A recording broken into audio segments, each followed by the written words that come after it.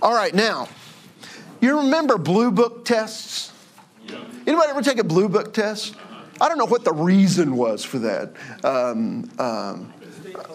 The whole blue book thing. Because on top of the pain of taking a test, you have to go buy a blue book to write it in. But I took a few of those in seminary, took a few of those in college. I may have taken one or two in high school even. But today is kind of our midterm exam on Colossians. We're almost halfway through. We're going to start with 2:16 today. By the end of today, we'll kind of be there. I always kind of liked, enjoyed that deal when we get to the final exam, or toward the final exam, and a student would say to me, okay, so I looked at my grade. That means I don't have to take the final, right? And I'd say, wrong again.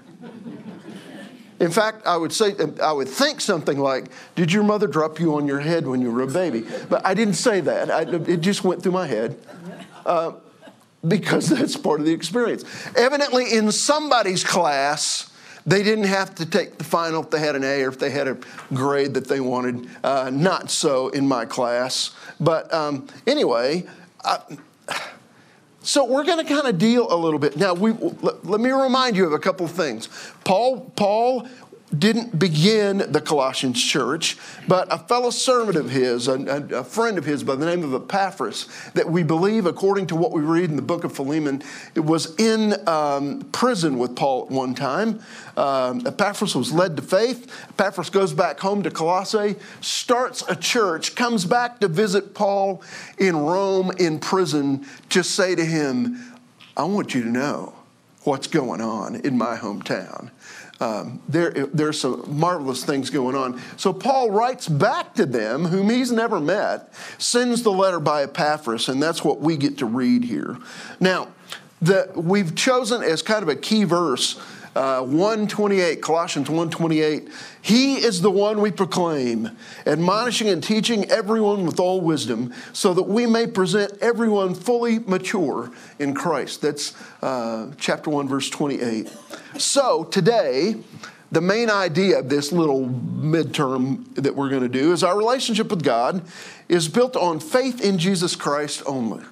However, over time, many of us begin to rely on rules and rituals and personal opinions as the foundation of faith.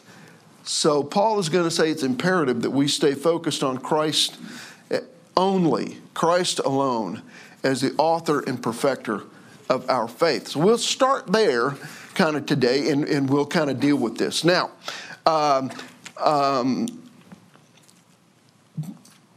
Brother Blair, can I get you to read, if I'm doing my math right, 8 verses, verse 16 down to the end of the chapter. Therefore, do not let anyone judge you by what you eat or drink, or regard to a religious festival, a new moon celebration, or a Sabbath day. These are a shadow of the things that were to come. The reality, however, is found in Christ. Do not let anyone who delights in false humility and the worship of angels disqualify you for the prize. Such a person goes into great detail about what he has seen, and his unspiritual mind puffs him up with idle notions. He has lost connection with the head, from whom the whole body, supported and held together by its ligaments and sinews, grows as God causes it to grow.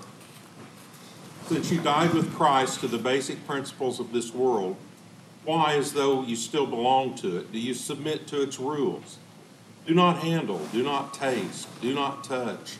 These are all destined to perish with use, because they are based on human commands and teachings. Such regulations indeed have an appearance of wisdom, with their self-imposed worship, their false humility, and their harsh treatment of the body, but they lack any value in restraining sensual indulgence. Thank you, Steve. So we're going to ask 4 questions today that we're going to attempt to kind of answer. One of them only you can answer. But all of them are kind of self-evaluation questions. Are you reliant on rules and rituals? he's going to begin. Verse 16, and kind of if you jump down to 21, you see kind of this idea of don't let anyone judge you by what you eat or drink, by some religious festival or by some celebration or even Sabbath day, he says. So there is something that's very appealing about rules and rituals that tends to draw us in. It's interesting that as much as we kind of complain about rules and rituals, in some ways we embrace them, and sometimes we kind of love that.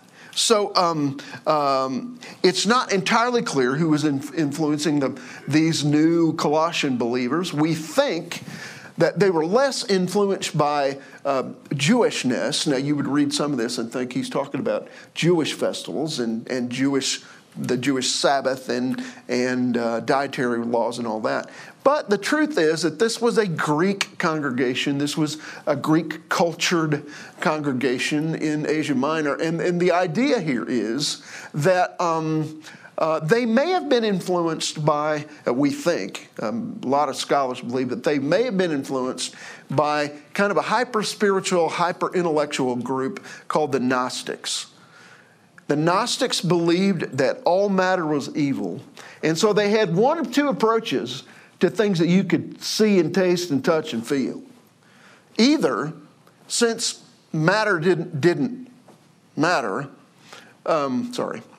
since matter didn't matter, then it didn't matter what you ate or what you did or what you even did with your body. Okay, that was one group, kind of a hyper-liberal group, kind of a eat, drink, and be merry, for tomorrow we must die. We will die kind of group. The other group took an absolutely 180-degree view of it and said, since matter is evil, then stay away from it. So they had a highly ascetic lifestyle and lots of laws about what you're to eat and what you're to drink and all those kinds of things, what you're to do with your body. Isn't it interesting that they could reach the same conclusion and come to a completely opposite approach to it? Well, and then we know that Jewish people had a little issue with dietary regulations. You remember it wasn't too far into the book of Acts that the Apostle Peter even had to have a sheet let down from heaven to remind him that it was okay for him to eat a bacon and tomato sandwich. You remember that? I think that's in there somewhere. That's probably in the Living Bible. You know, I mean, you think? That might be in Eugene Peterson, but I'm not sure. But anyway, from the RSV, the revised Seaton version of that one. But no, you remember that whole deal was, Lord, I'm not going to eat anything filthy. And God said, don't you make something filthy that I said is not. And the larger issue was downstairs. He was up on the roof having a dream downstairs. There was a house full of Gentile people with their mouths wide open, looking to hear the gospel and experience the Holy Spirit. He almost missed that over dietary regulation. So, kind of the issue here is some issues matter, some don't. Now, I'm gonna tread carefully here. I'll try to. But for instance, and I'm gonna speak on closer to my side of the issue than the other side, since I can relate to it. Some folks in a Christian, or at least formerly Christian nation, tend to mix patriotism or nationalism, which can be a good thing, with their faith. And sometimes have a little trouble keeping the two separate. But the truth is, we're only a Christian nation to the extent that you follow Jesus, and I follow Jesus, and they follow Jesus. So, you know what I mean? I think we've just got to be kind of careful there. So what are some of the odd rules and rituals that we find in many churches today? I want to back up to 1980. You ready? I had just arrived at the First Church of God in Ashland, Kentucky. Now, Jake was born in Ashland. Heather was less than a year old. All right, I'd just gotten there. And on the first Sunday, I had been there for kind of a candidating weekend. And on the first Sunday I was there, the senior pastor, asked me to pray the pastoral prayer. So in those days, there was that, okay? In some places, there is still that. And it was kind of in the middle of the service, you do a pastoral prayer. Well, the culture at the First Church of God in Ashland, Kentucky, was such that that they did the same outline every week. They knew it wasn't necessarily holy or biblical, but they did it there. And I had the audacity on my first Sunday there to mix that up a little bit. Okay, I planned the bulletin for that day because I was the worship leader and the choir director and all that stuff. And so what they did every Sunday was when the pastor prayed the pastoral prayer, the ushers came forward to take the offering. So the offering always followed the pastoral prayer. Always. You didn't do it any other way. Well, it was not set up that way. In fact, I had a choir thing going on right after prayer or something. But I'm standing at the pulpit in the front of this platform praying the pastoral prayer. And, okay, so don't judge me, but I opened my eyes for a second, because I heard something kind of rustling in front of me. And it was 1980, okay, so you'll get this. So lined up in front of me were like 12 pairs of white patent leather shoes. All these ushers who were in those days wearing, leisure suits and white patent leather shoes. So, and I thought, what are these guys doing up here? I somehow made it through the prayer, but I realized very quickly that I was going to have to either bow to the culture and never change it up, or change it carefully. And I changed it a little bit carefully. I'm just not a guy that's going to do the same thing the same way every week. All right? But there was a ritual there that I didn't know anything about. By the way, some of these people watch this. They're probably giggling right now because they never knew that I did that. But so I got to figure out here, Paul says, what I'm following that's merely ritual and not Jesus. Are you reliant on rules and rituals? Or, number two, are you reliant on personal experience and opinions? All right? Look at 2:18. Don't let anyone who delights in false humility and the worship of angels disqualify you. Such a person also goes into great detail about what they've seen. They're puffed up about idle notions by their unspiritual mind. Now, here he probably is referring to this hyper-spiritual group who part of their worship was the study of, the worship of, fascination with angels. I began to think about this, and I'm probably calling this wrong because I looked back at it in my quiet time this morning, and I'm not sure I got it exactly right, but I think I got it mostly right. You remember Joshua's angel? You remember right before they took Jericho, Joshua encounters a mighty man of God in the wilderness while they're waiting. And Joshua bows on his face, either there or in another place. The angel says, hey, time out, partner. Don't worship me. You remember that? They were still doing this. This hyper-spiritual group is still doing this. So what I got to deal with here is Paul uses language that refers to these kind of mystery religions that were being taught and kind of some odd beliefs. It's bad enough that they had wandered away from the genuine pure faith in Christ, but they got puffed up about it. All right? They wanted everybody to know that they were right, and they wanted everybody to know it. They pretended to be really pious, really religious, but they're actually kind of a mess. We do some teaching in giant worldwide tools where I am. We teach students and we use them in our classes. And one of the things that we look at is how competent you actually are. And sometimes, let's be honest, I have to realize that not only am I incompetent, but I don't know I'm incompetent. I'm unconsciously incompetent. I think I'm right when I'm wrong. Occasionally in my office, I will say, sorry, girls, I was wrong. This is only the second time I've been wrong. The last time I was wrong was a time when I thought I was wrong, but I was really right. You know, there's people that are like that, right? You don't want to be in that camp. So unconsciously incompetent, relying on my own experience, my own opinion, while ignoring plain truth. Paul is painting the picture of a person who's extremely confident and extremely wrong.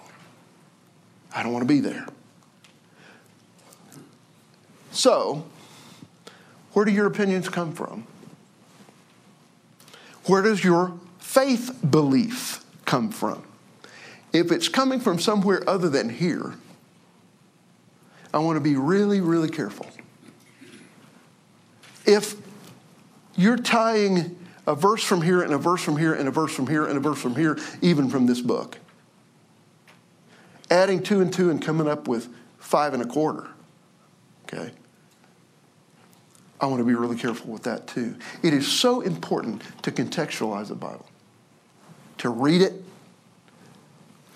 straight through when you read it, to read one book before you start another, so that I'm not guilty of what some might do that we would call proof texting. I garner an opinion, and then I prop it up with isolated verses from here and there. Be so careful. By the way, you know one of the things I love about this guy that's wearing the OU shirt down here today? He teaches us the whole truth when he's teaching. He doesn't, this is the word of Paul. This is the word of God. I love that. I love that our church is committed to getting it right. How do you know your belief is true? It can't be based on just my experience and just my opinion. All right. Let's go on. Somebody read verse 19. I'll get us to the third question. They have lost connection with the head, from whom the whole body, supported and held together by its ligaments and sinews, grows as God causes it to grow. Okay. The idea here is, and I want to do this carefully, are you, in fact, reliant on the self? Not on yourself, but the self is the idea. The question is here against the idea, the warning is against people who present themselves as deeply spiritual, but they actually don't have a relationship with God, certainly don't have a relationship with Jesus. The idea here is a person who may say to you, or in so many words make you feel, oh, my faith is better than your faith. And yet, you begin to wonder if they have a relationship with God at all. Now, they're detached from Christ, not connected to Jesus. You remember reading about this last week when we read in John 15 about abiding in Christ and the danger that he gives in not being grafted in to the vine. Now, okay, so how can we tell if we're connected into Christ or maybe not? I think one definition of it, maybe a better word here, is one portrait of it, of being connected into Christ, is found in that list of fruit in Galatians 5, verse 22 and 23. Would somebody go there and read that in just a second? Thank you, Laura. Galatians 5, 22 and 23. Now, I want you to think of, as Laura is reading these 9 fruit, is really their 9 aspects of one fruit. Okay? It doesn't say fruits, plural. It says fruit. Galatians 5, 22 and 23. But the Holy Spirit produces this kind of fruit in our lives: love, joy, peace, patience, kindness, goodness, faithfulness, gentleness, and self-control. There is no law against these things. You know, a good thing might be to do today as you're kind of prepping for church or something, to read 1 Corinthians 12. And as you read it, it's going to talk about the importance of all the members of the body. Nobody's more important than anybody else. And then at the very end of 12, Paul says, let me show you a more excellent way. And he begins with describing then in chapter 13, love. In an older translation, Laura, I don't know what translation you're reading from. That was beautiful. What is it? New Living. New Living, NLT. In older translations, or even some older contemporary translations, it will begin, Galatians 5, with for the fruit of the Spirit is love. And then it gives 8 more. All right? So what I've begun to think about that is really that the barometer of whether or not I'm grafted into Jesus, the barometer of whether or not I am abiding in Christ is the fruit of the Spirit. If you were to take a look at what Jesus looks like, how he lived when he walked on the planet, and who he is now, you would see these 9 fruit lived out in perfect harmony. But it all begins with the fruit of the Spirit is love. What evidence can I look at in order to figure out if someone who claims spiritual leadership is really connected to Christ? What evidence can I look at in my own life to confirm that I'm honestly connected to Christ? It's going to have something to do with the fruit being born out in your life. Tim Keller says it this way: you're only as mature as the least mature distinctive on that list. I don't like that. You're only mature as the least mature distinctive on that list. So if you look at the 9 for me, it might be patience, it might, who knows, but self-control, whatever. But the idea is the fruit of the Spirit is love. There's your barometer. There's what Jesus looked like. There's what he still looks like. And there's what he values. Wayne? I believe that self-control is last because it's the most important to remember.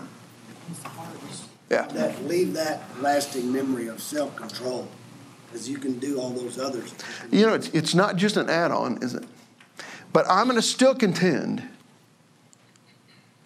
that the description that Paul gives in Galatians 5, that's consistent with what we're talking about today, is he says, the fruit of the Spirit is love. The rest of those things are going to follow suit. Now, 4th question, most important question. You ready? Are you fully reliant on Jesus? I realize there's a reality here that we've got to kind of deal with. Paul's friends are encouraged to reflect on their faith and what it's built on. And he says if it's built on a mixture of a whole bunch of things, then you need to boil it down to one thing. Built only on Christ. Occasionally, I'll have somebody that just knows I've got to have the latest book. And I buy books. I even read them. All right? But it's interesting how this is the latest, greatest, this is the best thing I've ever read. The Lord's going to change your life by reading this book. And it rarely happens except with this book. Because I know that whoever is talking in here is going to point me to Jesus. So important. How do you know you're fully and completely reliant on Jesus Christ and not some rule or ritual or experience or other person? How do you know that I am not in some kind of a lukewarm, divided faith? Because that just won't work. Well, Can I read from John 14? And it says that Jesus says this: if you love me, keep my commandments, and I will pray the Father, and he shall give you another comforter, that he may abide with you forever, even the Spirit of truth, whom the world cannot receive, because it seeth him not, neither knoweth him. But ye know him, for he dwelleth with you, and he shall be with you.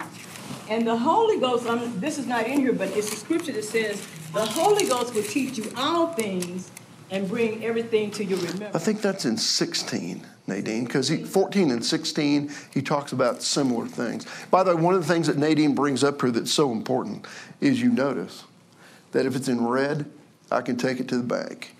And that what she just read from John 14 is all in red. In my Bible, on the spine of my Bible, it says words of Christ in red. It's so important. So when Peter says to them, over in chapter 2 of Acts, Peter's going to preach this first great sermon on the day of Pentecost. It makes you wonder if he's really prepared for this, or if the Holy Spirit just took control of his tongue. I kind of think it might have been more of the second, because who knew that 10,000 people were going to show up at church that day, right? On the first day of the church.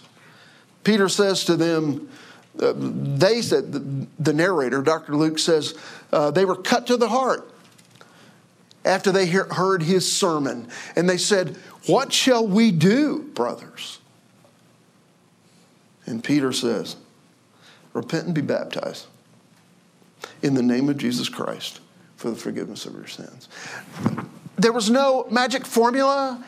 In fact, even repent and be baptized wasn't intended ever to be a formula. It was the idea that I need a change of life. Romans 12 is going to say I need a change of thought. For those who were in that place, who came from all over the world, who believed in God of the Old Testament, and were presented Jesus Christ as being the fulfillment of the Old Testament and one of the Trinity with the Father, who had given his life for them. When that was presented to them, they had to change their mind from an old system of belief to a new one. In Romans 12, it's going to say you need to be changed by the renewing of your mind. I got to change my thought. So if I've got my thoughts on any other system, Miss Teresa, I'm going to get over. And this is not in the notes, and that's I got to be careful when I get out of the notes.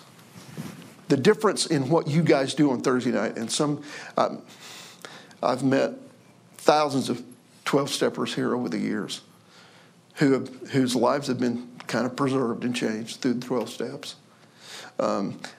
Nadine, I had somebody in the family once say to me about a person, well, they just need a dose of the Holy Spirit. And I said, no, they probably need a good 12-step group.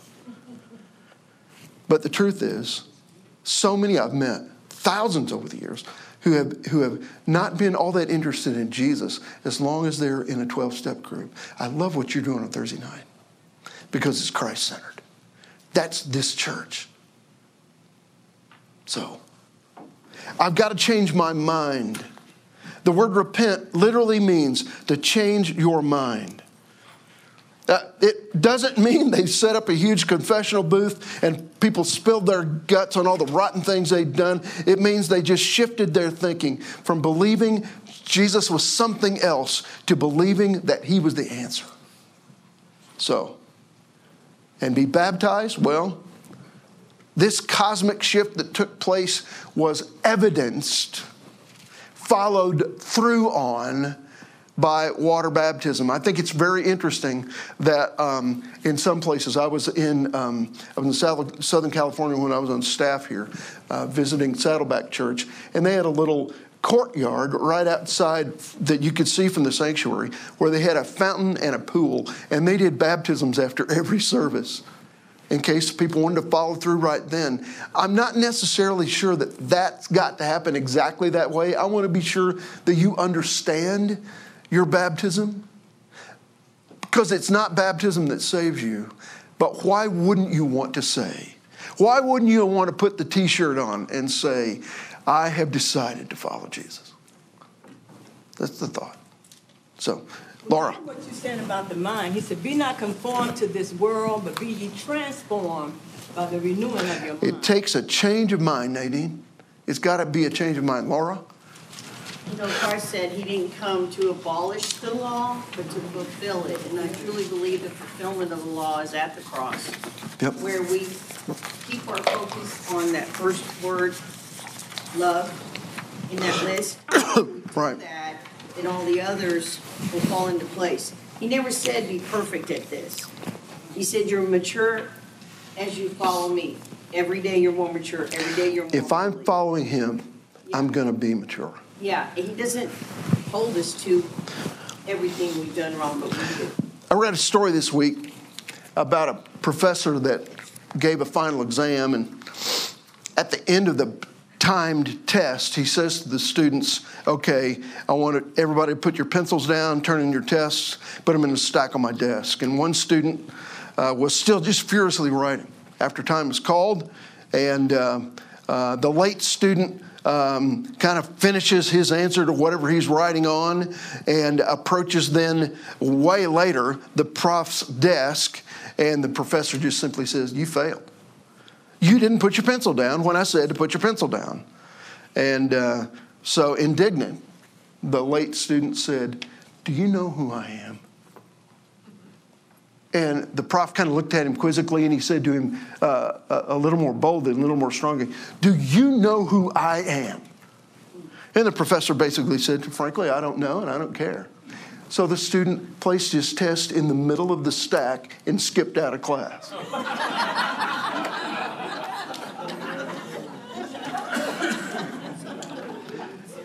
Can I tell you?